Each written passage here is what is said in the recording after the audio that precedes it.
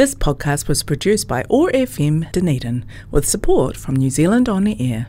Otago Access Radio, in partnership with Otago Polytech, brings you Blowing Bubbles. Blowing Bubbles brings you positive conversations with people in their bubbles around the world. How are people living their bubble lives? Working from home, keeping kids entertained, and staying connected and getting exercise. And how are these things presenting us with the opportunities to find new ways of living?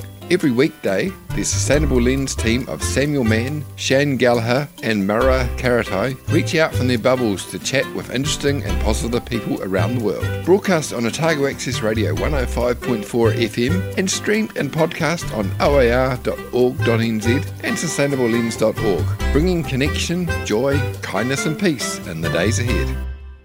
Welcome to Blowing Bubbles, positive conversations with people in their bubbles, their safe spaces around the world. I'm Samuel Mann in Sawyers Bay, Dunedin, and I'm joined today by Dr. Barbara Anderson, just around the corner from me in Carries Bay. And she is a Rutherford Discovery Fellow based at Otago Museum. I think it's the Rutherford Discovery Fellow based at Otago Museum. Sorry, say again, The Rutherford Discovery Fellow based at Otago Museum. Oh yeah, well, there's lots of Rutherford Discovery Fellows, but I'm the only one that's at the Otago Museum. So, yeah, depending on how you look at it, yes, I am the Rutherford Discovery Fellow that they have there. Actually by trade, I'm a quantitative ecologist, which means that I count things in order to work out how they interact with other species and with individuals within their own species and with the environment around them. So yeah. And how was your bubble life? My bubble life. My bubble life was actually really quite nice from a personal point of view. I had organised a lot of field work to start mid-March and go through April, which all got cancelled. So that was slightly, from a work point of view, it was kind of not ideal. But it did mean that I had a lot of time to do other things, and I did a lot of knitting, as Tahu will tell you. But you asked me to pick some songs, and my partner and I are very big fans of the Desert Island Discs radio show from the UK. So when you said about picking songs, I thought, what would suit this positive vibe here? And my first song on the list was AC/DC, It's a Long Way to Go. And I picked that song because that's on our field work track, because our field work is generally a long drive to somewhere remote to do moth work. Or whatever field work we're planning on doing, but of recent years that's been moth trapping, and it's always a long way. It's always a long way to go, and it sort of is like it's a long way to the top. So that's my field work song, and obviously I'm a big AC/DC fan. In the 90s, I was working for the Regional Council, looking after the Vegetation and Soil Monitoring Program, looking after the Condition and Trend Program, which had started in the 50s, and I was totally convinced that they put out sites that were the hardest possible things to get to, just so that they could spend the entire summer out in the field. It's possible, but I suspect they probably did some randomised sampling and tried to get things with a bit of a stratified look to it. So no, I don't believe it. No, they could have put things on perfectly good sites close to the homestead, but nope. Yeah, I know a lot of people think that about field work, but it's not true. It's never true. It would. Yeah, the fact that I did my PhD sampling in Corsica in Italy has nothing to do with it being a wonderful place to live and eat. No, I have spent a lot of time carrying soil up and down mountains. Yeah. Not just down the mountains, but up over the next one. Yeah, me too. That's actually why I had a massive back operation last July. So yeah, I'm just feeling like I'm recovered from that now after all those years of soil carrying. I'm not doing soils anymore. That's why. Yes. Yeah, I guess that's what we in academia call a pyramid scheme, because that's why we have students, right? Okay, so let's have AC/DC. It's a long way to the top. Awesome.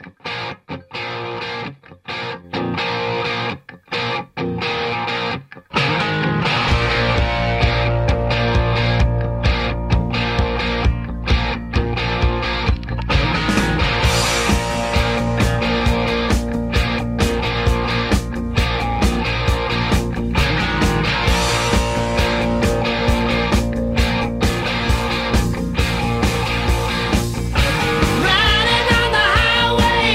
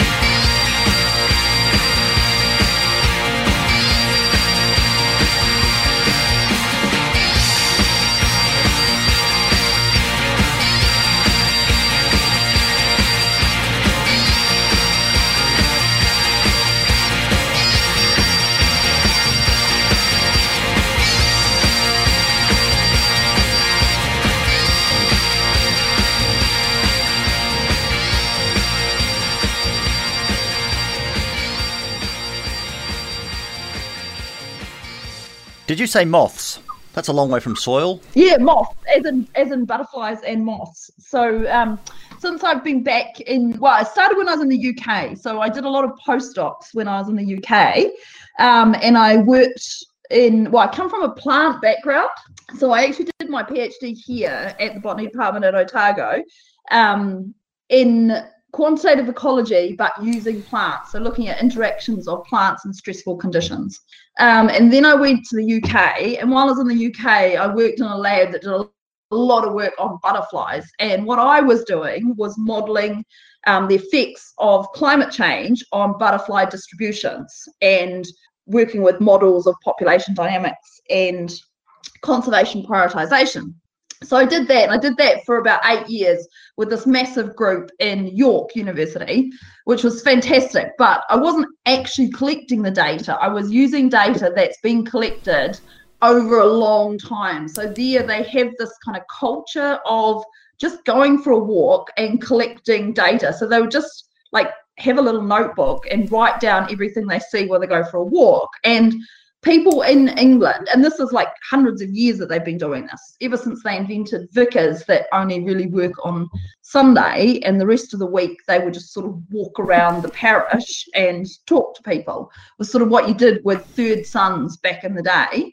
Anyway, that's where it all came from. So people go around and they collect a lot of things, and then they have these notebooks full of the things that they saw. I saw a robin, I saw whatever type of butterfly here, there, and everywhere.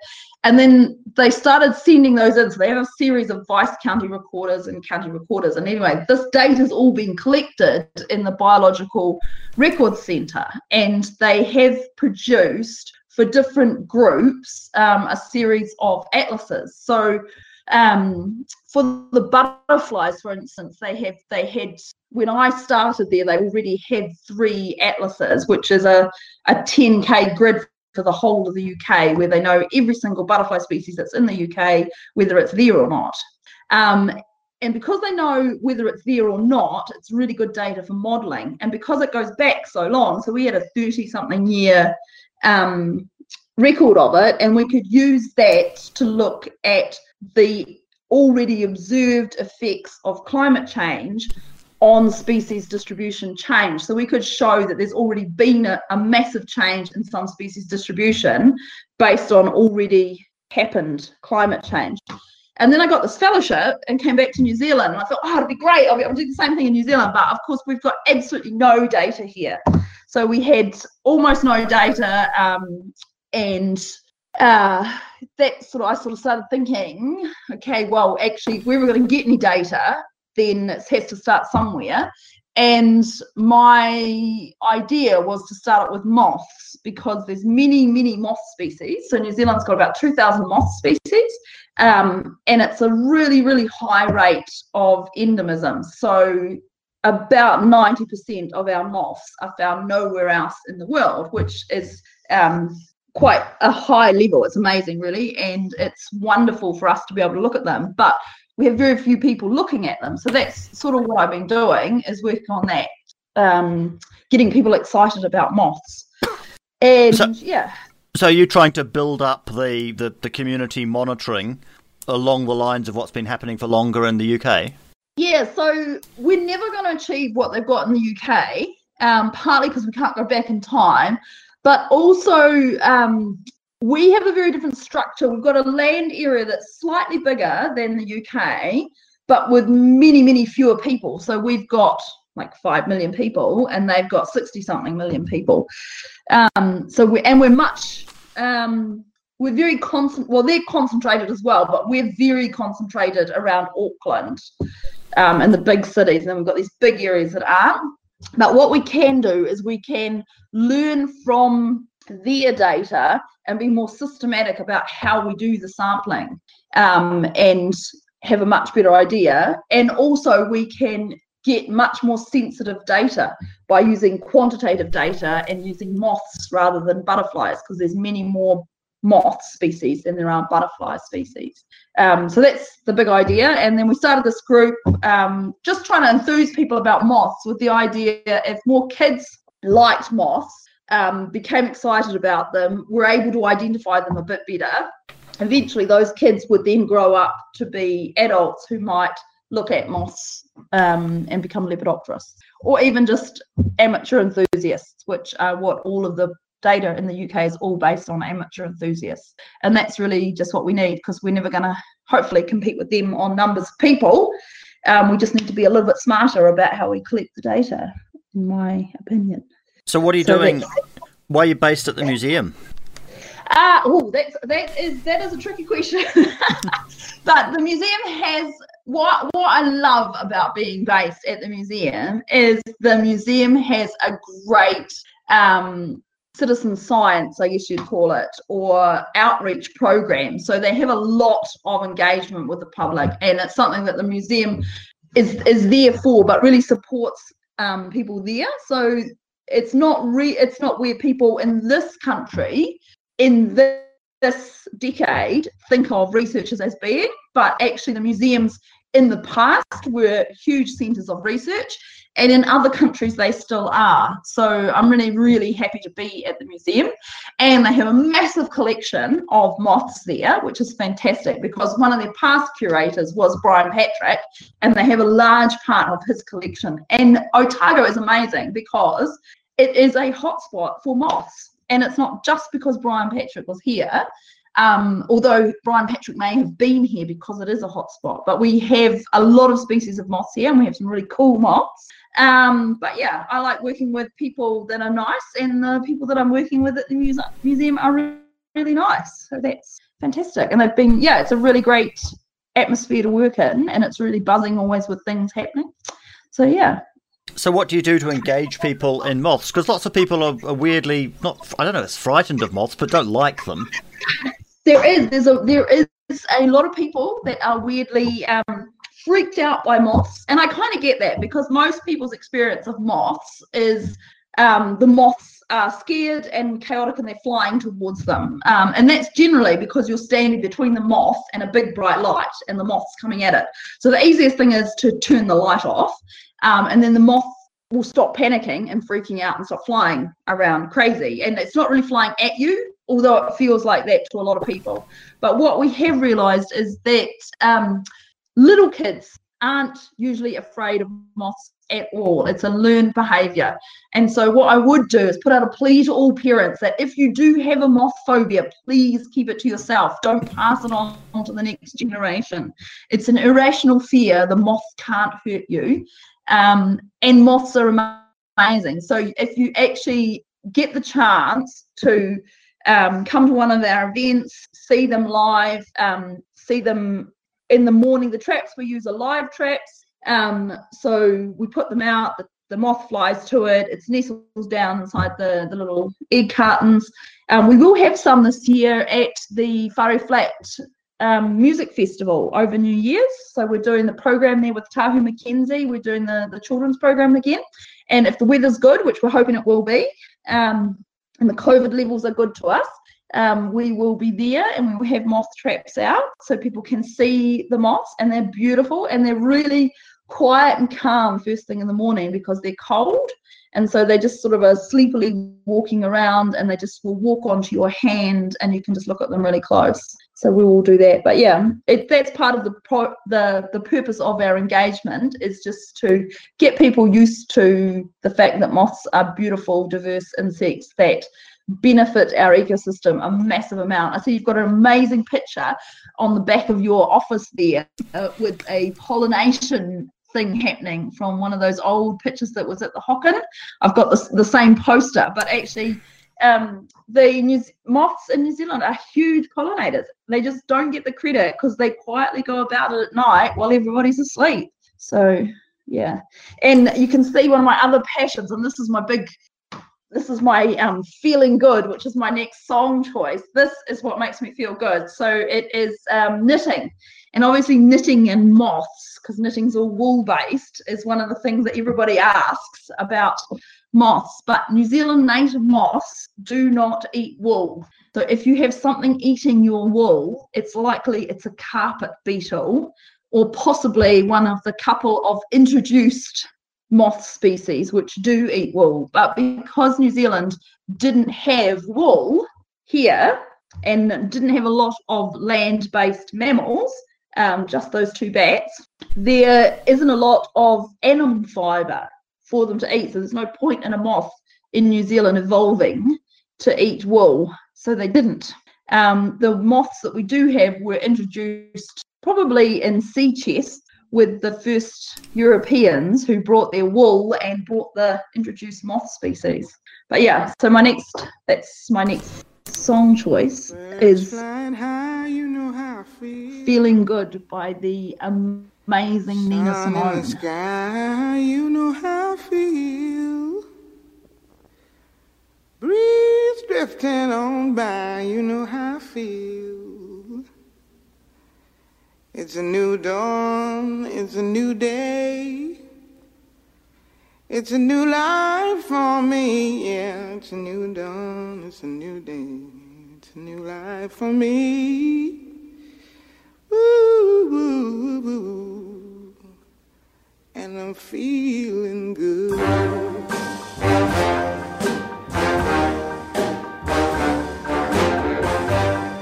Fish in the sea, you know how I feel.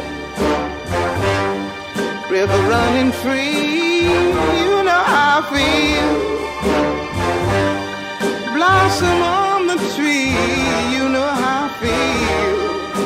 It's a new dawn, it's a new day, it's a new life for me, and I'm feeling good.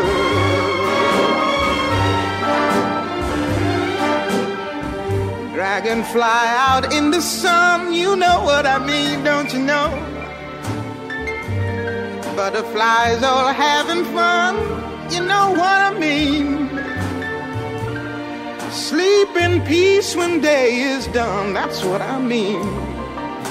And this old world is a new world, and a bold world for me. Yeah, yeah.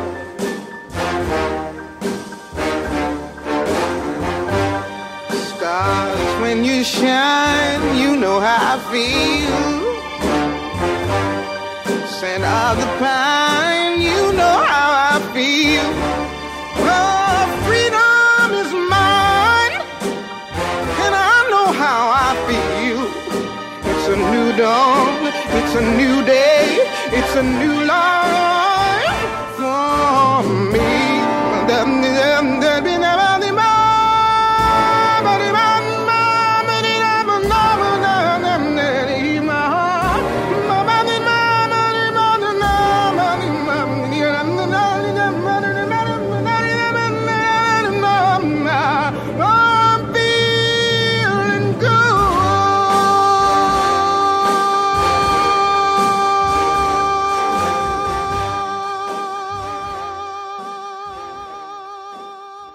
You're listening to Blowing Bubbles. I'm Samuel Mann, and I am talking with Barbara Anderson. We were just talking about Tahu, and here she is. Bubble sprite of the forest of Orokonui, Dunedin's favourite goddess, Tahu Mackenzie. Kia ora koutou. Ngā mihi aroha nui kia koutou ko tahu ahau. I hope you're all having the best day, beautiful superstars and your beloved unit.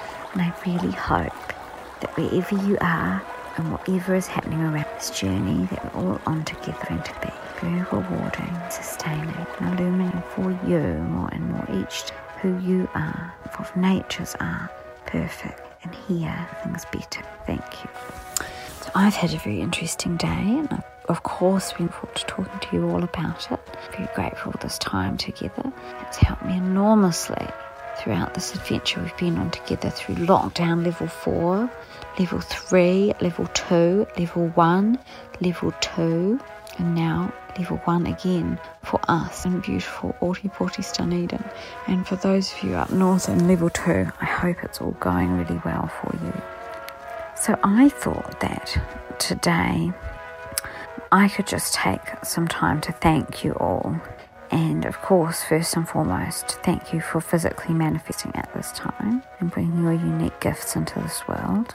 Thank you for everything that you're contributing consciously and unconsciously. And thank you for all the kindness and all the care that you show every day to all the life that surrounds you. Thank you for all the learning thank you for all the teaching that you're doing. Thank you for the moments of wonder and awe that you can experience. Thank you for sharing what you love. Thank you for doing what you love. Thank you for being what you love. Thank you for showing love and communicating love. And of course, we've all been through this big roller coaster together, and I think we've done so well. So I really hope that you're feeling very proud. What we have been through together here in Aotearoa, New Zealand. I know many of us has whānau around the world. My mum's still in the UK. It has been incredibly stressful, and it is still incredibly stressful. But I know for me that it has really helped me to reaffirm and realign a lot of my own values, be more aware of what I need and what brings out the best in me. And I'm still doing my best to understand this so that I can absolutely make the most of my time and my energy in the best ways for the time that And we had such a wonderful time today at Orokonui because, of course, beautiful Waimarie, the eel, came to see us. And for all of the beautiful life forms at Orokonui, our interaction with them is on their terms. If they don't feel like connecting with us, they want to explore other parts of the eco-sanctuary, or they want to sleep or rest or feast upon morsels in another part of the pond. If they're Waimarie, we can't see them. Of course, we totally respect that. And I think it's important that we apply the same level of empathy and understanding to ourselves at this time. I think a lot of us will be feeling quite up and down. I know that I am at times feeling very strong and confident and full of joy in life, and at other times feeling that I do need to have that time of rest and repose and recharge, and that time to really reconnect with myself and my values and make sure that I'm practicing the self-care that I need. And for me, this has meant adjusting some things after my healing journey at Dunedin Public Hospital and making sure I'm getting my endorphins in the morning when I can still do my exercise, making sure that I'm getting lots and lots of time in beautiful, real living nature, and of course having time connecting with you and with all the other people that surround me that I love. So I hope that for you, you're taking it easy on yourself, appreciating all the great work that you're doing and allowing yourself that time of solitude. And thanks so much. Ka kite. So you didn't get to go on your field trips. What did you do instead? I stayed at home and knitted. I've done so much knitting. It's amazing. Yeah, so I did a lot of knitting. I did a lot of walking with my dog, Aki Mai, who's just sitting over there in the corner, wondering why I'm talking to the computer again. And that's really nice because we actually got to meet a lot of our neighbours because everyone was out walking and everyone was sort of across the road. We were really easily able to socially distance, but still everyone was out. We got a lot of nice walks in. And we're really lucky. We were very appreciative being here on the harbour side, being able to go and walk along the harbour, around the block, having Aki Mai here, and thinking all the time, oh my goodness, all my friends and family that are in other places in the world, especially my family in Italy, who were locked down for a really, really long time and didn't have the lightness of touch that we had, which allowed us, even on our strongest level lockdown, to still be out exercising as long as we had our socially distancing. So I was feeling very, very lucky and very privileged to have the amazing government and the amazing Jacinda and Ashley Bloomfield and all my scientist friends, Susie Wiles and everyone who was actually able to feed them the evidence base that they could act on, and having a government that was willing and able to act on a science evidence base. It's phenomenal, and it's really amazing how rare that's been across the world. But yeah, so just on a more sober thought. Yeah, we've talked a lot about how the messaging has been so successful, but not so much about the scientific basis for it, and even less that point that you've just made, that the government was prepared to listen to the science and took the science seriously. I wonder what set that up. Oh, it's absolute luck for us that we happen to have the Prime Minister that we've got and the government we've got at the point that we've got it. I think I don't think it's something special about, I mean, I'd love to say it was something special about the New Zealand character, but I don't think it is. I think it's just pure luck. And we really got lucky that we had that government in charge at the time that we did have them, I think. And I should say on that note, with my other hat on as the vice chair for the Otago Institute, which is the Otago Southland branch of the Royal Society, we have finally organised our amazing What's Hot event, and we did think that we were going to be able to get Susie Wiles down here in person, but just before it was originally scheduled, we actually got this second little cluster happen in Auckland, and we weren't sure what was going to happen with the levels, so we've made the decision that we're going to have it totally live streamed. It will be on the 1st of October at 5:30, and you can go on Facebook, the link is there, and you just click on the link, register, and you can come. We've got 3 amazing speakers this year. We've got Susie Wiles from Auckland, and she'll be speaking about whatever is the latest thing that's happened in COVID, and a little bit about her personal experience of dealing with the media and the outreach that's gone with that.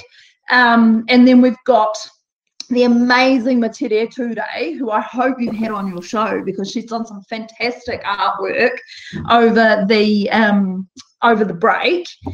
And she's also, as part of our event, we're going to have her art on display, and we're just working out the details of that, but she'll be talking about that and sort of how how she's sort of used that time as reflection and what she's doing, and some of maybe broaching into some of the social issues that come along with COVID, particularly in families or whānau that have got more pressures from a social economic standpoint. And then we've got the amazing Professor Lisa Ellis from the Otago University, who will be talking about COVID, life after COVID. So it's all sort of life after COVID, but her is taking a sort of more long-term look and looking at issues around sustainability and how we deal with the stimulus package and how to make that work into the future. So where do we find that? So that's it's all on the Otago Institute Facebook page, and I think details and the link should be on the website page as well. And I can send you the link as well if you like. Cool. I don't know where your stuff pops up, but yeah. And that's totally free. Anyone can register, join in, and there will be a live question and answer. So you can type in your questions as the speakers are speaking, and then at the end we'll have a panel discussion where we'll be able to take the questions from the chat. So this is your chance. So you're talking about Lisa looking at some of the social things and Materia looking at some of the social things. So I'm going to ask you those same things now. So we've seen lots of social changes over the last 6 months or so. 9 months, however long it is now. It keeps going up, doesn't it? Yeah. What do you think is going to stick? And what do you hope will stick? Oh, what do I think is going to stick? Do you know what? I think the hand washing is going to stick. I think that's the thing that's going to, and I think that's a huge thing. And I think also, and I really hope this is going to stick, but I also think it will stick, is our perception to sickness. Because I think in New Zealand, we have this really, really, really, really bad idea that, we should soldier on. We should still go to work if we're sick. Because otherwise it's not fair on everybody else. And actually that's completely wrong. We should stay at home, not just now because of COVID, but all the time. If you've got the flu, you go to work, you do a half-pie job, it takes you longer to get better, you feel terrible, and you infect everybody else in your office. So I think that message has really come through, and the same with schools. And I think, that really is a big change. Because it's a change in psyche. It's a change in how we think about things. So I really hope that sticks, and I think it will. And I also think hand washing and thinking about germs on our hands in general, I think that's a habit that once you've got into it, I think it will stick, especially if we keep reinforcing it. And the same in schools and in workplaces. What I hope will stick, I really hope, I think a lot of people have reconnected with their local area just from going for sort of daily or every second day walks around the block. I think a lot of people have reconnected with their really local community, just in terms of seeing what's out, seeing the plants are out, waving to your neighbour across the fence, whatever. And especially even because it was during winter. Like in summer you can sort of expect that, but during winter people kind of stay huddled up and home. So I think that probably has made some connections which will keep. I hope that the idea, even though we're seeing that degenerate already, I hope that the idea of politics being kind and being civil and attacking the policy, not the person, and not just objecting for the sake of objecting because people think that that's what the job of opposition is to do. I hoped that would stay longer, but I feel like that's already starting to disintegrate, which is a real shame, because I would really like to see our politics in this country, and that's local politics as well as national politics. I really would like to see it mature out of that kind of aggressive, antagonistic, to do what's better for people. I think one of the other big things that I really think that I would love to see stick is a new idea around how we in New Zealand think about mental health, because I think we have an absolutely atrocious record of how we deal about mental health. And it's sorry, this is getting a bit down as well, but is Mental Health Week, I think this week, next week, I'm actually not sure now.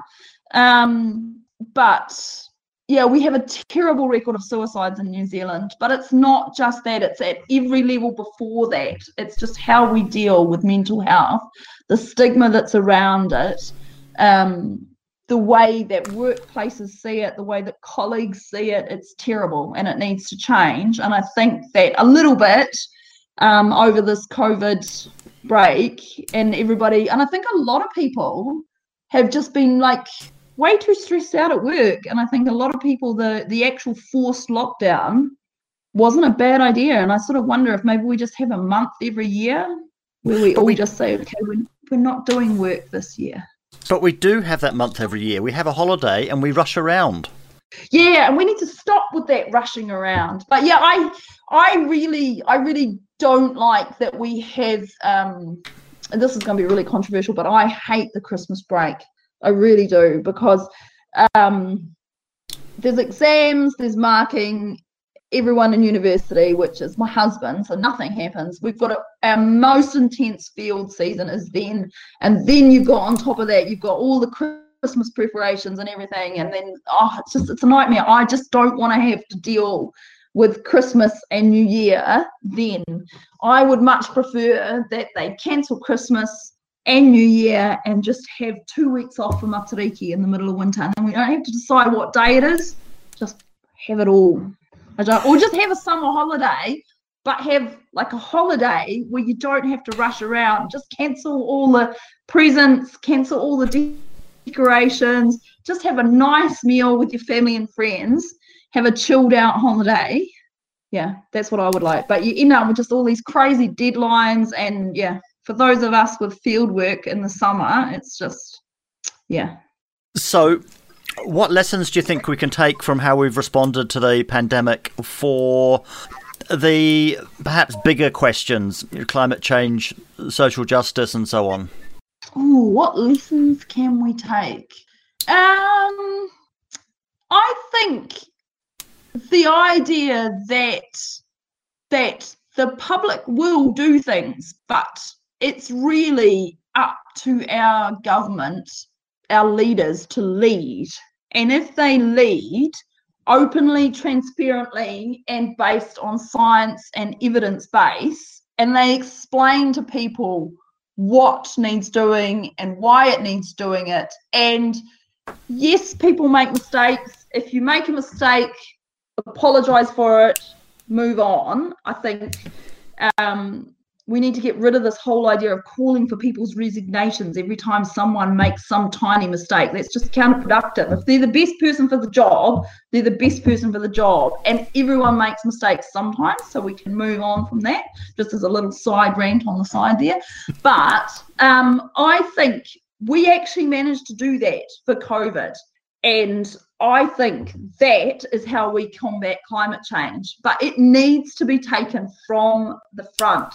You can't expect like the public all to do things without it coming from the top. And what I really loved, and I still actually really like it, is the press conferences being live, because we actually see the response from the politician right there. We don't have it filtered through the media. I mean, you can have it filtered through the media. You get everyone's take on it afterwards. But I think that as a populace, having the PM, the chief medical person, the finance minister, whoever it is, stand up and talk. And what I would like to see is more thoughtful questions quite often from the media asking the questions. I mean, some of them are fantastic and they really are asking the questions, but I also would kind of like to have a little less of the re-asking the same question that's already been answered. And it's not giving them a break, but it's also letting them say the things. But I think that just that regular every day at 1 o'clock, I think people really like that. And I just because everyone tunes in. And I think if we really want to do something about climate change, if we really want to do something about biodiversity loss, if we really want to do something about Predator 2050, that's the way to do it.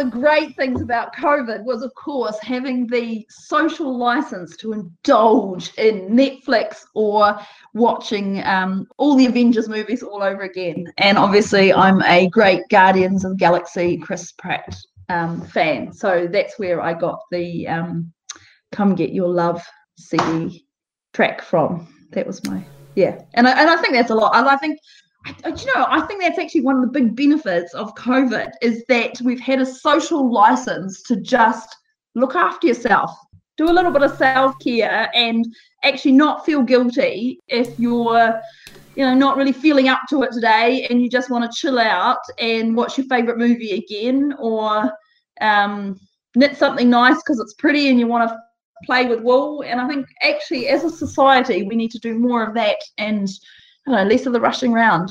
The be kind message applies to yourself. I have some questions to end the show with, and not very much time, so I have to be quick. What is the biggest success you've had in the last couple of years? Oh, the biggest success I've had in the last couple of years. Well, we've just about got our Ahi Pepe digital game ready to launch, so that's a pretty big success.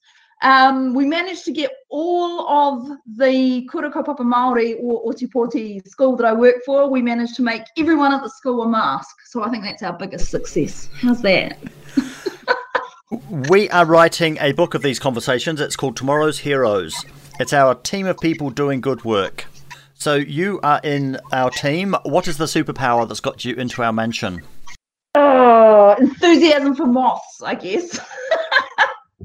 I don't know if that's a superpower. If there's a moth needs saving, we know who to call. Maybe that enthusiasm applies to other things as well. Well, that's true. I like to be convincing. One of the kids at the Kura, Georgia, asked me years ago now, how do you be convincing? And I think that the key to being convincing is being passionate about what you believe in. Didn't they do a fantastic job at the science fair? Oh, they are awesome. They did. Oh my gosh, I should have said that. That was my major thing. Oh my gosh.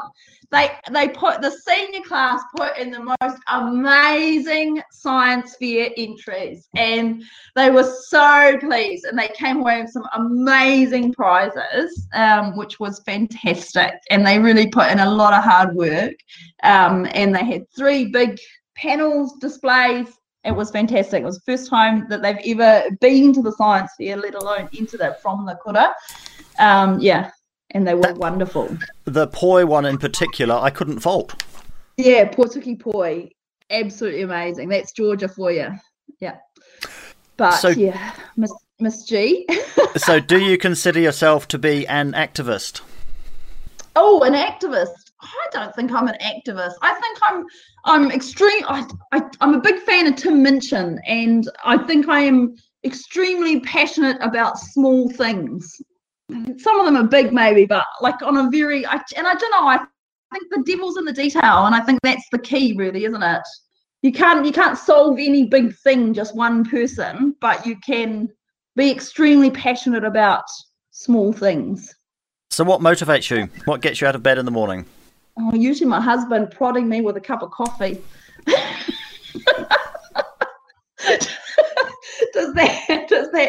Does that count? That counts. What challenge are you looking forward to? What challenge am I looking forward to? I guess the challenge I'm looking forward to is I guess the end of my fellowship, because I've got 1 more year to go. So I've got a lot to cram in now because I've got the field work that I didn't get done from last year and a whole lot of other things. I guess that's on a small, mundane sort of a scale. That's the challenge I'm looking forward to. A big challenge for me is regaining my fitness from the back operation that I had. So I was not doing a lot of exercise for a long time, like many months. So this previous weekend is the first weekend that I've really been full on back in the garden, and luckily we had the weather for it, so that was amazing. So that's my big challenge, is just regaining my fitness there. I can highly recommend swimming in the harbour. Swimming in the harbour, yeah. Well, I can see the harbour from here, so I'll try that. Lastly, do you have any advice for our listeners? Yeah, so be nice to moths and don't listen to misinformation. Go right to the source and check that your source is right. Thank you very much for joining me. We're going to go out to the Scorpions, Wind of Change. Thank you very much. And thank you for having me. And thank you for playing Winds of Change.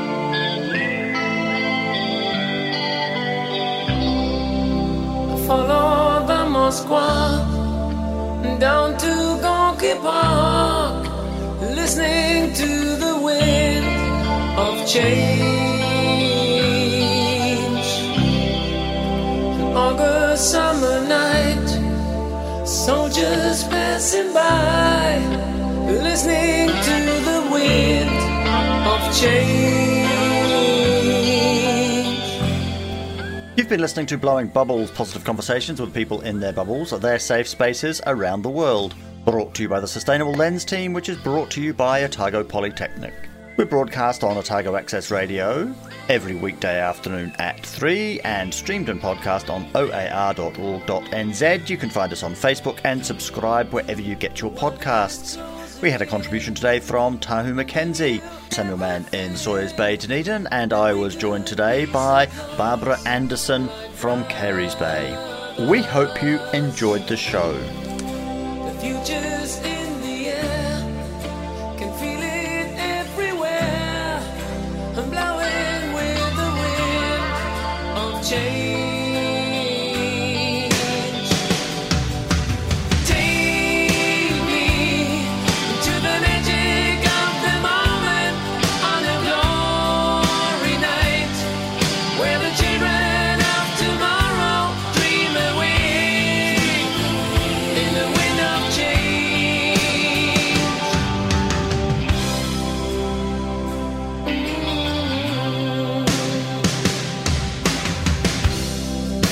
Walking down the street, distant memories are buried in the past forever. I follow the Moskwa down to Gorky Park, listening to the wind of change. Take me to the magic of the moment on a glory night, where the children of tomorrow share their dreams with you and me.